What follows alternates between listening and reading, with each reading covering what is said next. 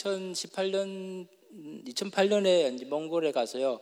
해수로는 10년째 되고 4년 전에 미국을 방문을 하고 또 4년 만에 또 처음 이렇게 또 방문을 하고 작년 7월 달에 미국에 들어와서 한 35개 교회를 방문하고 올 7월에 다시 몽골로 돌아갑니다. 그래서 마지막 이제 가기 전에 다시 한번 초대해 주셔서 또 감사드립니다. 제가 이제 저희 와이프가 마더스데이라고 몽골에 있는 이제 같이 사역하시는 선교사님 분들한테 해피 마더스데이라고 몽골에서 찍은 배경 사진과 함께 보냈습니다. 그러니까 구름과 산과 흐르는 강물과 함께 넓은 강물처럼 흐르는 강물처럼 넓은 하늘처럼 그런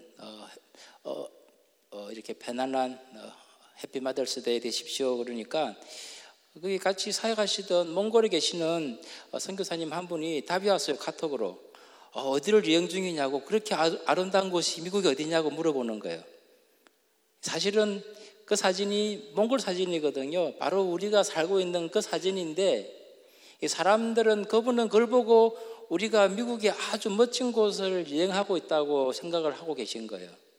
많은 사람들이 살아가고 있는 그곳에서 내가 얼마만큼 축복받고 있는지를 느끼는 경우가 많지 않습니다. 제가 한번 올랜도를 방문했는데 올랜도가 디즈니 월드에서 한 차로 30분이면 가는 거리입니다. 그런데 저 같으면 디즈니 월드에 옆에 살면은 항상 즐거울 건데 이게 사람들이 그렇게 즐거워하지를 않더라고요. 한 번은 시애틀에 갔는데 지난주에 시애틀에 가니까 커피 스타벅스 1호점이 있습니다. 꿈이 스타벅스 1호점에서 커피를 먹는 건데 어느 누구도 스타벅스 커피가 있다는 것에 대해서 기뻐하는 사람을 보지를 못했습니다. 많은 사람들이 우리가 사는 곳에 있는 것에 대해서 감사를 하는 것이 약합니다. 여러분, 이게 맨하탄이라는 게요, 이게 세계 수도지 않습니까? 제가 퀸즈에서 항상 학교를 간다고 이렇게 쌍둥이 빌딩이죠. 조례센터 빌딩을 보고 ATS 학교를 갔는데요. 제가 그 빌딩 언젠가는 한번 올라갈 거라고 생각했는데 그만 무너지고 말았습니다. 그만큼 우리가 맨하탄에 있을 때 모든 세계의 중심이라 생각하지만 진작 우리가 맨하탄에서 오가를 걸을 때 아니면 센트럴파크를 걸을 때 우리가 거기에 대해서 생각을 하고 감사를 느끼지 못하는 경우가 많습니다. 제가 제주도를 한 번 방문했는데 마라도 아시죠? 그 한국의 남쪽 끝섬인데 마라도에 가면은 사람도 얼마 많지가 않습니다. 그 마라도에 가면 땅끝 교회가 있는데 그 교회를 들어가 보니까 교회 바로 강단 뒤에 뭐라고 써 있냐 그러면 땅끝까지 이르러 내 정인이 되라라는 말씀을 써놨습니다. 근데 그 교회가 바라보고 있는 것은 바다를 대양을 바라보고 있고 아무것도 없는데 그 교회가 바라보고 있는 그 땅끝이 바로 바다인데 아무것도 없는 그 바다를 보고 땅끝까지 복음을 전파하라는 포효를 가지고 그 땅끝 교회가 마라도 제배를 드리는 것을 보았습니다. 이게 10년 전에 저희들이 이제 몽골에 파송 받을 때에 저희들 말고 어떤 팀들은 영국 런던으로, 어떤 팀들은 프랑스 파리로, 어떤 팀들은 스페인으로, 마드라스로 선교팀을 보냈습니다. 무슨 말이냐 그러면 더 이상 런던이, 파리가, 스페인이 선교 파송국이 아니고 선교 대상 지역이라는 것입니다. 현재 미국도 선교 대상 지역으로 개념이 바꿔지고 있습니다. 여러분 지금 우리 이제 CNM의 교단만 해도 4개 지역에다가 우리 자체 내에서 선교를 파송을 하는데 그 중에 한 지역이 바로 뉴욕입니다. 제가 소속되어 있는 교단이 이제 CNM인데요. Christian and Missionary Alliance인데 130년에 시작이 됐습니다. 이게 심슨 목사님이라는 분이 미국에서 크게 사역을 하시다가 와스콘신 그쪽 지역에서요. 근데 교회를 짓고 있다가 본인이 130년 전이니까 내가 교회에 선교를 해야 되겠다라고 해서 이렇게 뉴욕 맨하탄에 오게 되었습니다. 그 맨하탄에 오게 됐는데 그 교회가 장로교죠. 앵글리안 앵글로 교회죠.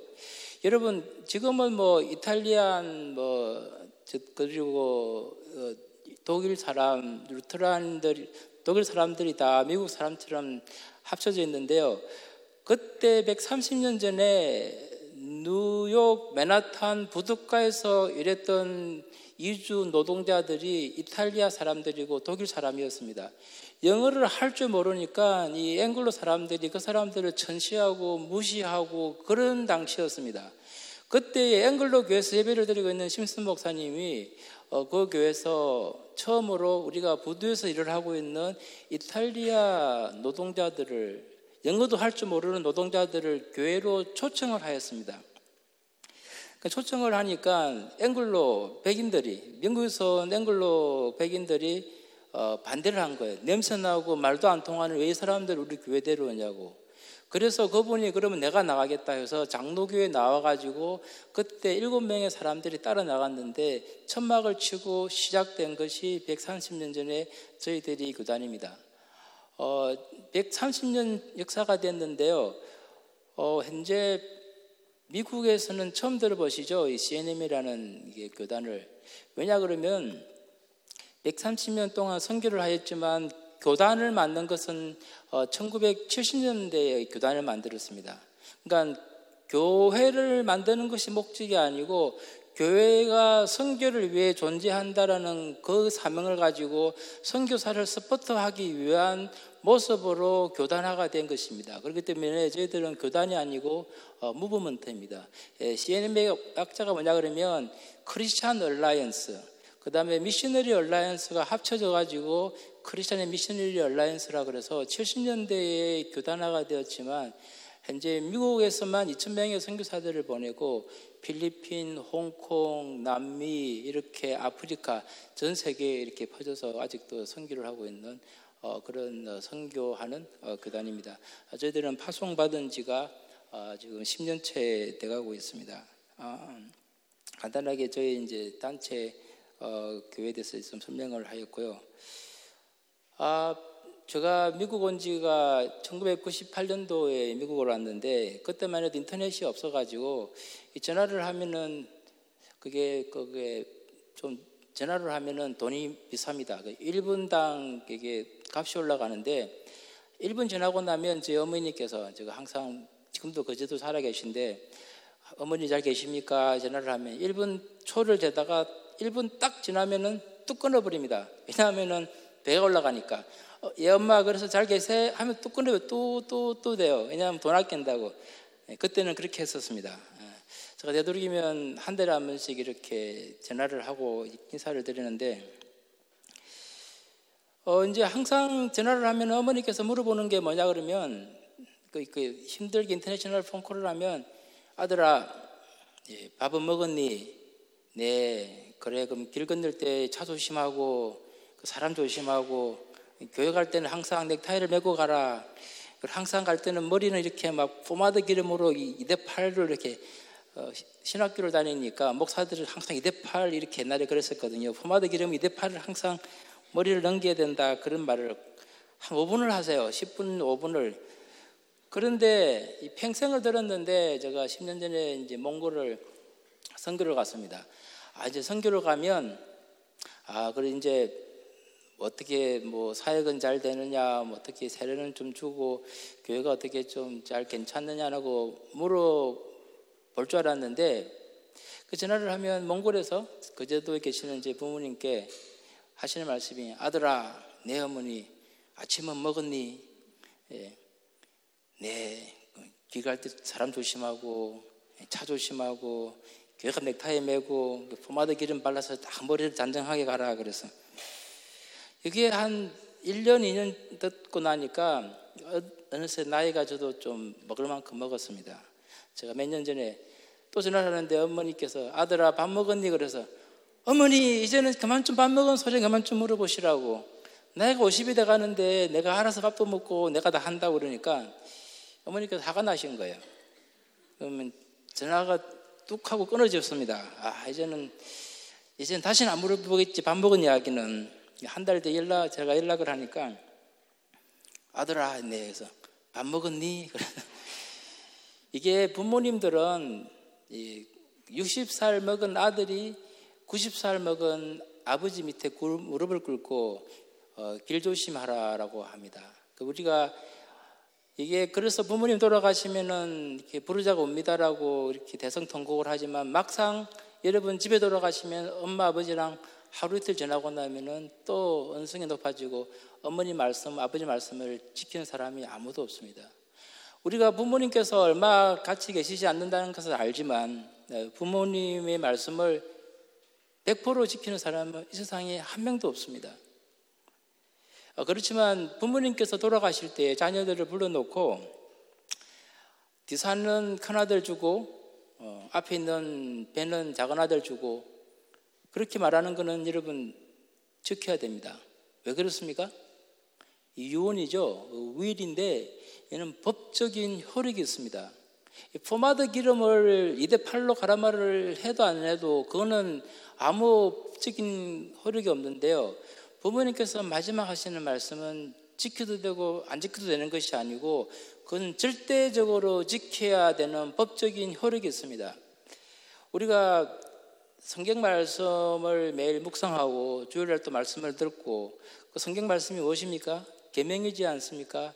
이 계명은 무엇입니까? 지키고 안 지키고 항상 그렇게 살아가는데 그 말씀대로 지키는 사람들이 없죠. 없으니까 죄를 짓고 주일 떠들어오면 목사님께서 죄를 사해 주시고 또 그러면은 죄를 질 줄 알면서 왜 그러면 교회 와가지고 또 성경 말씀을 듣습니까? 그렇기 때문에 우리가 항상 죄를 용서받고 사하고 그런 게 매주일마다 반복돼 나가면서 우리가 변화가 됩니다.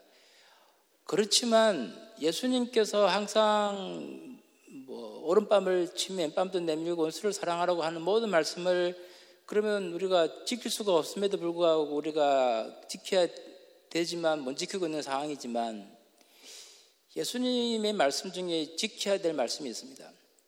그게 뭐냐 그러면 예수님께서 맨 마지막에 성천하시기 전에 제자들을 불러놓고 하신 말씀이 있습니다. 무엇입니까?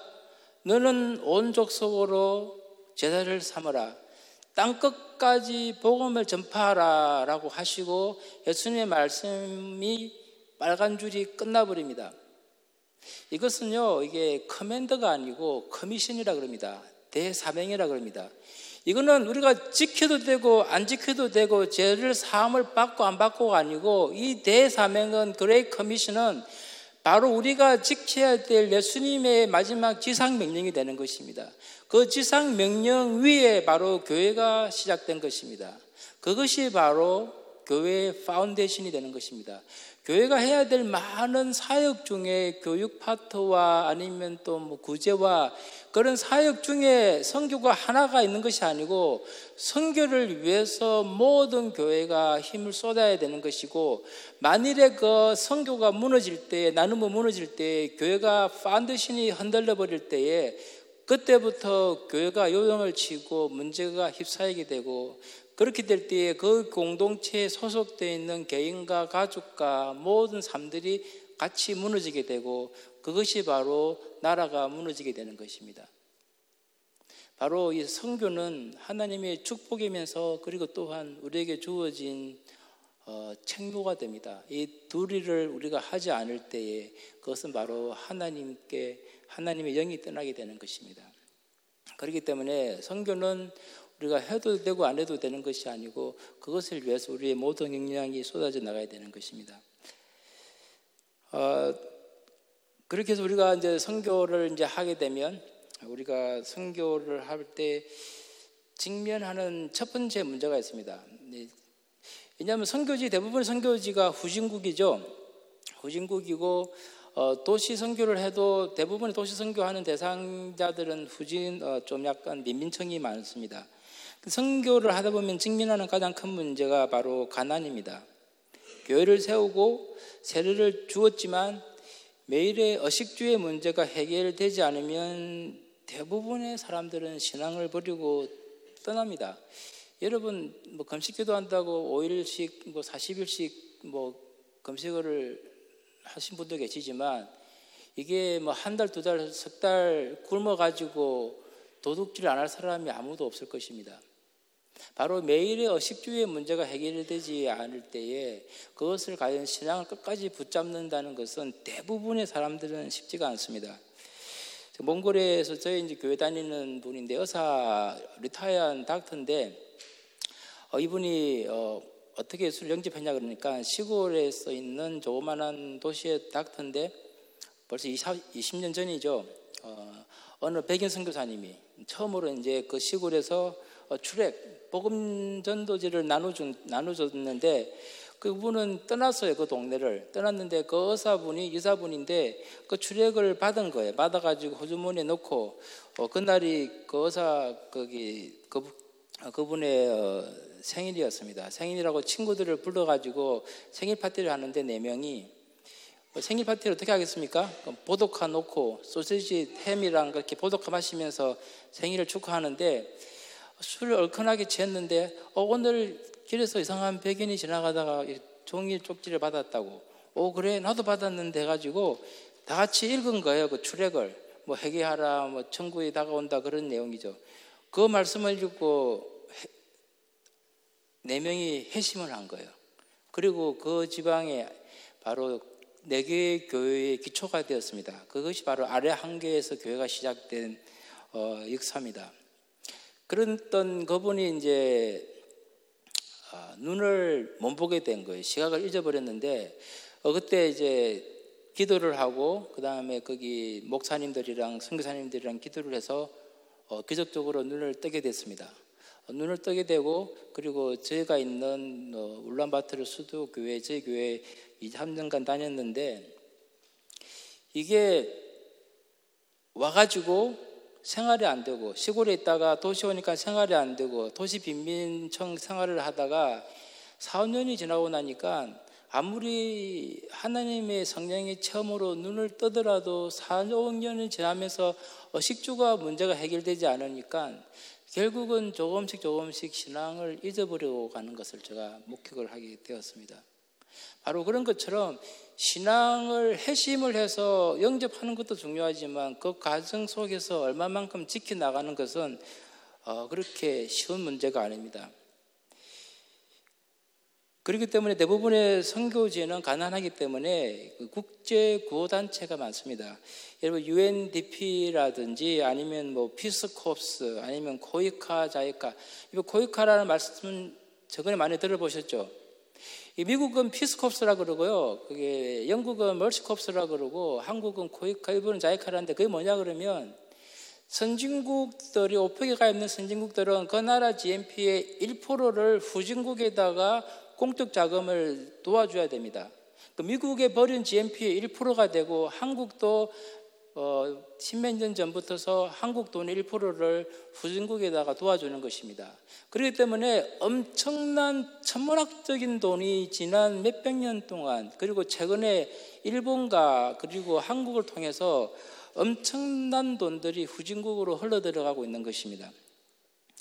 여러분 그러면 그 사람들이 필요한 게 밀가루와 기름인데 그 사람들이 필요한 돈을 UNDP, UN 디벨롭먼트 프로그램을 통해서 코이카, 자이카를 통해서 투자를 됐는데 과연 20년이 지나서 아니 50년이 지나서 100년이 지난 아프리카가 과연 변화가 되었습니까?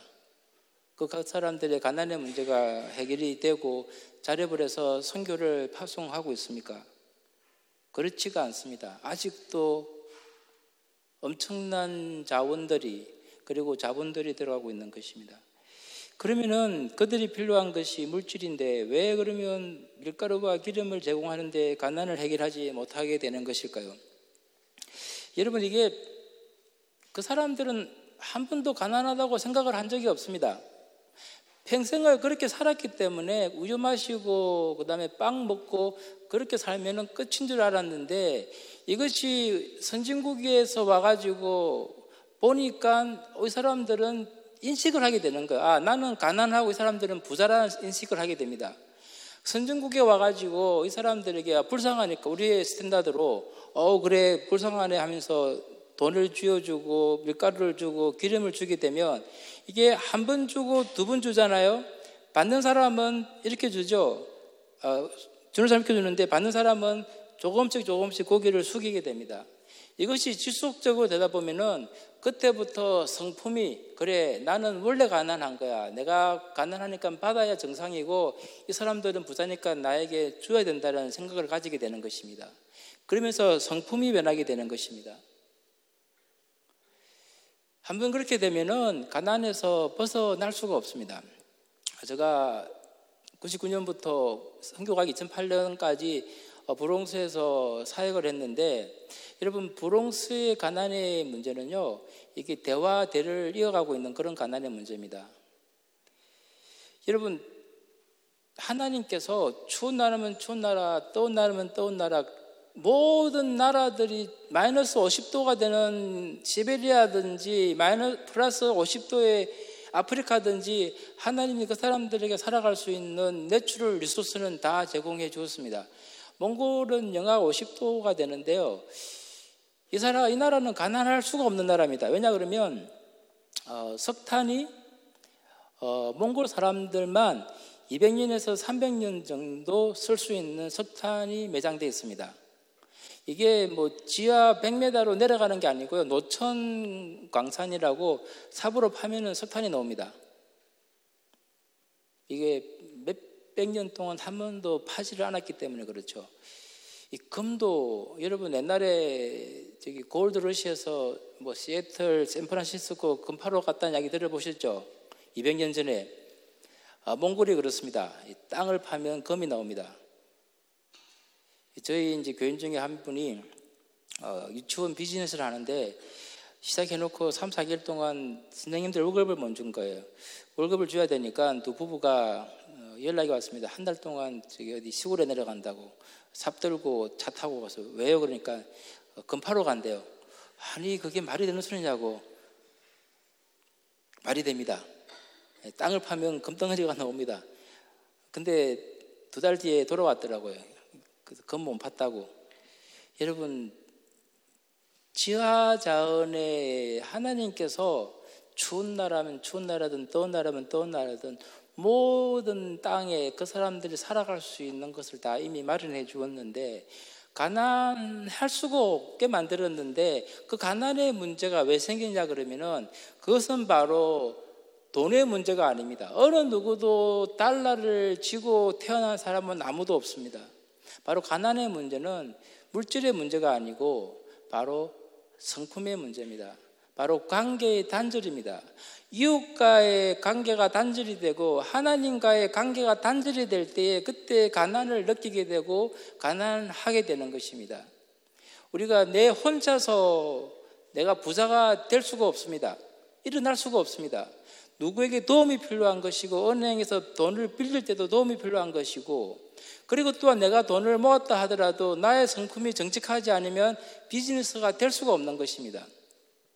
이게 어떻게 정직이라는 단어가 이게 여러분 쉬울지 모르지만 이게 제일 힘든 게 정직이라는 단어입니다. 미국에서 나면 후진국은 아니스터가 이 몽골에서 물건을 사면 한국도 20년 전에는 그랬었어요. 물건을 사면 이거 얼마에 물어보면 값을 말 안 하고 3초 정도 얼굴 쳐다봅니다. 3초 뒤에 값이 불립니다. 무슨 말입니까? 사람 따라 값이 틀려지는 거죠. 발음이 좀 어눌하고 외국 사람이다 그러면 뭐 1불이면은 20불을 부르고 그럽니다. 근데 바보가 아니죠. 근데 우리가 몰라서 처음이라 실수로 1불짜리인데 10불을 지불을 하면 그 사람들은 야 오늘 행제 맞았다고 그러지만 우리는 다시는 그 집에 가지를 않죠. 근데 문제는 정직하다는 그 개념 자체가 배우는 게 너무 힘들다 보니까 서로 속이고 그리고 불의를 하다 보니까 같이 못 살게 되는 것입니다. 여러분 이 정직하다는 거 그리고 서로를 신뢰한다는 그게 쉬운 문제가 아닙니다. 바로 미국이 우리가 이렇게 편안하게 살 수 있다는 것이 무엇을 말합니까? 200년 전에 미국의 청교도 정신으로 기독교의 문화가 성품이 형성이 되어 있는 거기에 살기 때문에 우리가 거기에 대한 스큐리티를 느낄 수 있는 것입니다. 바로 그렇기 때문에 후진국의 문제는 바로 하나님과의 단절, 그리고 거기에 통한 이웃과의 단절 때문에 서로 신뢰를 할 수 없기 때문에 생기는 것이기 됩니다.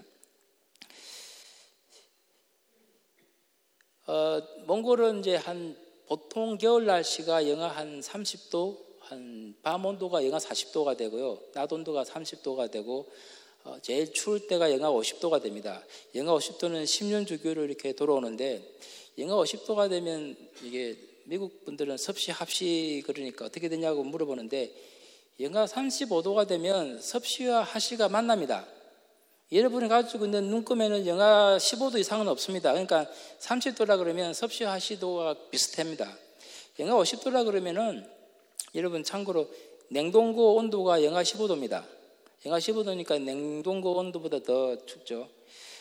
보통 이제 이렇게 되면 영하 50도가 되면 몽골 사람들은 유목 생활을 하는데, 이게 반에다가 집어넣는 게 아니고 방목을 하는데, 50도가 되면은 땅이 얼고 풀을 못 찾으면 얼어서 죽어버립니다. 그렇게 10년 주기로 오게 되면 어떤 유목민들은 가축들을 다 잊어버립니다. 다 잊어버리면은 먹고 살 길이 아무것도 없는 거예요. 초원에서 가축이 없으면 가축이라는 말이 마시는 물이 되고 버터가 되고 치즈가 되는데, 쉽게 말하면은 생명을 지장할 수가 없게 된다는 말입니다. 제가 같이 잘 알고 계시는 이제 선교사님이 글로벌 지구 나누촌, 글로벌 시험가의 지구 나누촌 본부에서 일을 하시는 분인데, 어떤 사역을 하냐 그러면 도와줘야 되겠는데 어떻게 도와줄까? 소를 한 마리 줍니다. 소를 한 마리 주면 그 모든 가축을 잊어버린 유목민에게, 그 가족에게 소를 한 마리 주면, 여러분 소를 왜 키웁니까? 예, 미국 분들, 한국 분들은 소를 왜 크냐 물어보면 첫 번째 답이 미국 분들은 비프 패리, 한국 분들은 불고기감. 몽골 사람들은요 가축을 키우는 이유가 고기 먹으려고 키우지를 않습니다. 왜 가축을 키우냐 그러면 첫 번째 이유는 젖을 먹기 위해서입니다. 사람은 하루도 물을 안 먹으면 안 되죠. 근데 가축들은 일주일에 한 번만 물을 먹어도 됩니다. 왜냐하면 풀을 뜯어 먹기 때문에. 낙타는 15일 동안 물을 안 먹어도 됩니다. 그러니까 사막 지방의 초원 지방에서 가축을 키운다는 말은 우유를 나오고 그 우유를 마신다고 하는 생명 인장인데, 그래서 소를 한 마리 주면은 그 소를 젖을 짜가지고 시장에다가 내다 팔고, 그럼 내다 팔면은 돈을 벌어가지고 다시 가져와가지고 생활이 되죠. 그럼 또 젖을 팔고 내다 팔고, 이렇게 한 4, 5년을 하면 새끼가 나오고, 또 새끼가 치면은 그걸 가지고 또 젖을 짜고, 한 10년 지나면은 한 10마리쯤 늘어나겠죠. 근데 보통 가난하다고 할 땐 말했죠. 성품의 문제라고. 근데 그렇게 생각을 하는 사람들이 거진 없습니다. 그래서 소를 주고 2달 뒤 찾아갑니다. 점검하기 위해서. 찾아가면은 좋을 때는 소가 흰 소였는데 가서 보니까 소가 검은 소예요. 어떻게 되냐 그러니까 이 사람들이 소를 받자마자 동네 친구들 부르고 가족들 불러가지고 파티를 합니다. 공짜 소 생겼다고. 다 잡아먹고, 그 다음에 검사하러 오면은 이웃집에 있는 소를 빌렸다가 보여주고, 그 소가 뺑뺑뺑 도는 거예요. 이게 바로 가난의 문제가, 제가 말한 것처럼 물질의 돈의 문제가 아니고 바로 성품의 문제가 되는 것입니다. 그렇기 때문에 국제구호단체에서 코이카나 자이카나 피스콥스나 그 무수히 많은 몇백 년 동안 도와줬지만, 그 천문학적인 돈으로 그 사람들의 성품을 그리스도의 성품으로 변화시키지 않으면은 그 나라가 회복시킬 수가 없는 것입니다. 복음이 들어가서 개인이 변하고, 예수 그리스도 성품으로 변할 때 그 교회가 변하고, 교회가 변할 때 공동체가 변하고, 공동체가 변할 때에 바로 문화가 형성이 되고, 문화가 바꿔질 때에 국민성이 되는 것입니다. 바로 그것이 될 때에 바로 복음이 심어져서 그 나라가 변하게 되는 것입니다. 그렇기 때문에 우리가 말하는 나눔이라든지 아니면 거기에 대해서 우리가 멈춰버릴 때에 바로 그것은 내 혼자가 부자 되는 것이 아니고 공동체가 다 깨어져 버리는 것입니다. 제가 2008년 가기 전에 8년간 몽골에 가기 전에 브롱스에 있는 캄보디아에서 사역을 하였습니다. 난민들이죠. 어렵게 캄보디아, 베트남, 보트 피플 아시죠? 난민 와가지고 여기 정착을 했는데 제가 그 교회에서 8년을 사역을 도와줬는데 저는 이제 유스 그룹이라든지 학생들 도와줬는데 그 교회에서 이게 헌금이라는 개념이 없는 거예요. 내가 나눠준다는 개념, 오프링을 하고 그걸 통해서 거기 있는 다른 형제들을 도와준다는 그런 오프링에 대한 개념이 없는 겁니다. 그래서 제가 목사님께, 캄보디아 목사님께 한 5, 6년 지나고 나서 아니 왜 교인들이 이렇게 나누고 헌신하고 희생하고 그런 게 없습니까? 이 캄보디아 사람들이 불쌍하니까 미국 교회에서, 한국 교회에서 일부에다가 렌트비를 주고 그리고 모든 것을 다 무상으로 제공을 하다 보니까 10년이 지나니까 마음이 이렇게 자립을 하고 내가 나눠야 되겠다는 마음이 사라지고 당연히 받는 것이 당연하다고 생각을 해버린 게 10년 사이에. 그래서 제가 말하니까 캄보디아 목사님께서 하시는 말씀이 우리는 가난해서 나눠줄 돈이 없다는 거예요. 그래서 가난한 건 알겠지만 내가 10불을 받았으면 10불에 대해서 1불을 따로 모아서 하나님께 오프링을 하고 그걸 통해서 교회가 살아나야 되고 공동체가 살아나는 것입니다 라고 이야기를 했습니다. 그래서 우리가 그것을 가르쳐야 됩니다. 나눔을 가르치고 희생을 해야 됩니다. 가르치니까 지금은 힘들고 우리가 다 나라에서 돈을 받기 때문에 우리 자녀가 자라면은 걔네들이 좋은 직장 다녀서 우리 교회도 살리고 우리 캄보디아 커뮤니티 공동체도 살린다는 이야기를 저한테 들려주었습니다. 그리고 나서 제가 미국에 왔는데요. 캄보디아 교회가 한때 200명까지 됐었습니다. 제가 사역했던 것이 브롱스에 있는 교회였고요. 브루클린에 있었고 나약에 3군데가 있었는데 그 3교회가 다 사라져 버렸습니다. 그러면 그 자녀들은 지금 커서 30대가 됐죠. 다 좋은 직장 다니고 있습니다. 선생님하고 어카운팅하고 다 잘 돼요. 교회를 나오지를 않습니다. 여러분, 교회가 무너지니까 캄보디아 공동체가 무너지고요. 캄보디아 공동체가 무너지니까 거민족들이 모래알처럼 다 사라져버리고 있는 것입니다. 바로 교회의 목적이 뭐냐 그러면 커뮤니티의 중심에서 그 사회의 빛과 소금이 될 때에 이 사회가 살아나는 것입니다. 미국의 가장 큰 문제가 무엇입니까? 바로 교회가 무너지니까 공동체가 무너지고 공동체가 무너지니까 바로 거기에 대한 커뮤니티가 사라지는 것입니다. 지금 미국 교회를 가면 힘든 것 중에 하나가 무엇인지 아십니까? 미국 교회 렌터하면 지금 교회들은 괜찮은데요. 옛날 미국 100년 된 교회들이 힘든 게 파킹장이 없습니다. 미국 교회들은요, 옛날에 지은 교회는 파킹장을 안 만들어 두었습니다. 왜 그렇습니까? 다 걸어서 교회로 오기 때문에.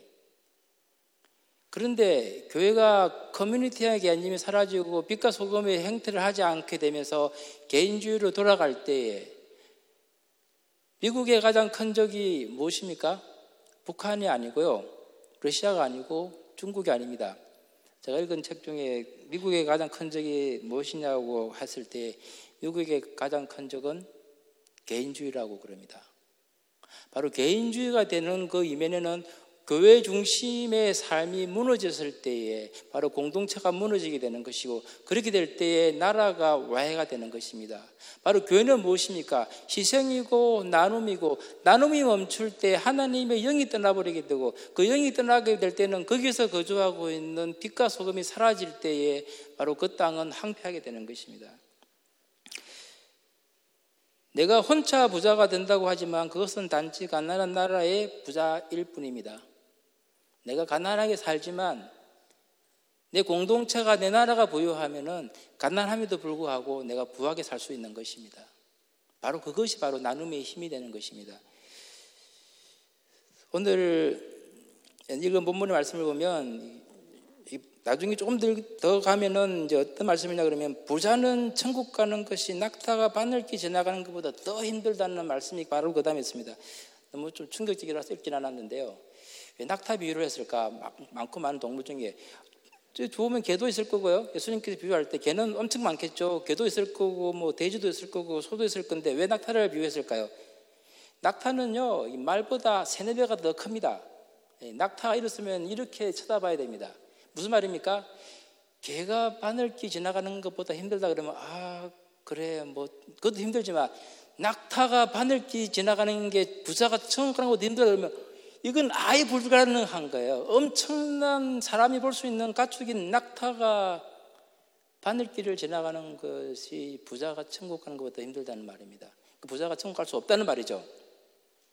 그렇게 되면 우리가 이제 이게 성경은 불을 부정하는 것보다 내가 좀 찔리게 되죠. 내가 좀 돈이 있는 것 같은데, 그럼 내가 그러면서 막 생각하죠. 그래, 나는 부자가 아니야. 나는 좀 중상층보다 좀 낮아라고 서로 합리화를 시키는 경우가 많습니다. 여러분 부자가 많습니다. 근데 이게 무슨 말이냐 그러면 결단코 성경은 불을 부정하지 않습니다. 예수님의 친구 중에 부자가 많습니다. 예수님의 무덤을 제공한 요셉, 아리마tea 요셉도 부자죠. 부자가 아니고서는 무덤을 제공할 수가 없죠. 부자 아리마tea 요셉이라고 하였습니다. 그리고 또 다른 부자가 있죠. 삭개오. 삭개오는요, 이게 불의한 돈으로 돈을 모은 부자입니다. 이게 남의 등을 쳐먹고 쉽게 말하면은 이걸 불의한 모습으로 돈을 쉽게 말하면 요즘 치면 텍스 보고를 속여가지고 다른 사람 돈 안 줄 거를 모아서 그렇게 돈을 모은 부자가 삭개오입니다. 그렇지만 그 삭개오는 4분의 1의 돈을 나눠줄 때 하나님께서 예수님께서 불의한 돈 안 받겠다는 것이 아니고 나의 친구라고 그 사람 집에 가서 같이 먹었습니다. 결단코 성경은 불을 부정하게 생각하지를 않습니다.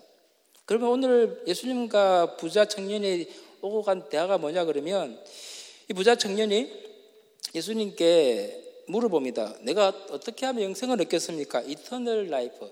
다 가졌는데 이 세상에서 마지막으로 저 세상에서 영생까지 얻고 싶은 거예요. 예수님께서 뭐라 그럽니까? 계명을 지켜라. 그러니까 부자 청년이 뭐라 그럽니까? 모든 계명을 다 지켰다 그럽니다. 여러분 부자 청년이 물어본 게 어떻게 하면 영생을 얻고 싶습니까? 라고 물어본 게 아니고 예수님께 칭찬을 받고 싶은 거예요. 확신을 받고 싶은 거예요. 그래 돈도 많고 축복받았네. 계명 잘 지켰네. 하나님이 축복받아서 계명도 잘 지켜서 축복받았네. 그래 너는 영생을 얻는다라고 하는 칭찬을 듣고 싶은데 예수님께서 하시는 말씀은 21절에 뭐라 그러십니까? 가난한 사람들에게 베풀어라, 나누어 주어라 라는 이야기를 합니다. 그 말을 듣고 부자 청년은 떠납니다. 그리고 나서 하시는 말씀이 부자가 아니고 나누지 않는 이 부자 청년이 낙타보다 천국 가기가 힘들다는 것입니다. 부자가 천국 가기 힘든 것이 아니고 나누지 않는 사람이 천국 가기가 힘들다는 말씀입니다. 여러분 부자라는 말이 무슨 뜻입니까? 부자라는 말은 받은 게 많아서 흘러 넘치는 것이 부자가 되는 것입니다. 나를 통해서 내가 축복의 원천이 돼서 흘러 넘쳐서 다른 사람에게까지 그 복을 미추어 나가고 빛과 소금이 되게 하는 것인데 많고 적건 관계없이 그렇지만 이 부자는 자기 생각에는 부자라고 보이지만 나눠줄 것이 없기 때문에 나누어 주라는 말에 인색하여서 돌아가 버린 것입니다. 삭개오는 자기가 불의를 통해서 모한 돈임에도 불구하고 하나님 예수님을 통해서 바쳤지만 이 부자는 나누는 것을 거부한 것입니다.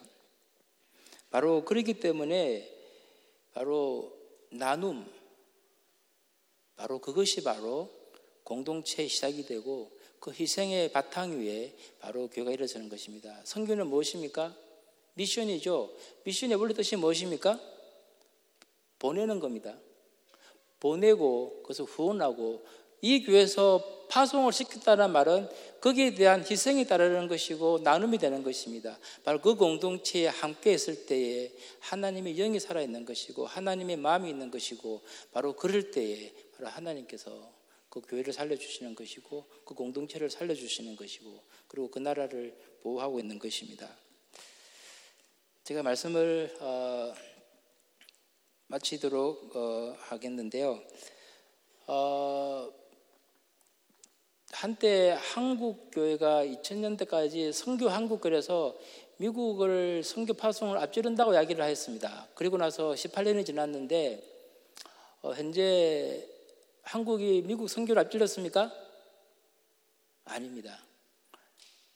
아직도 미국은 선교 1위 국가고요. 한국은 2, 3위로 내려가고 있습니다.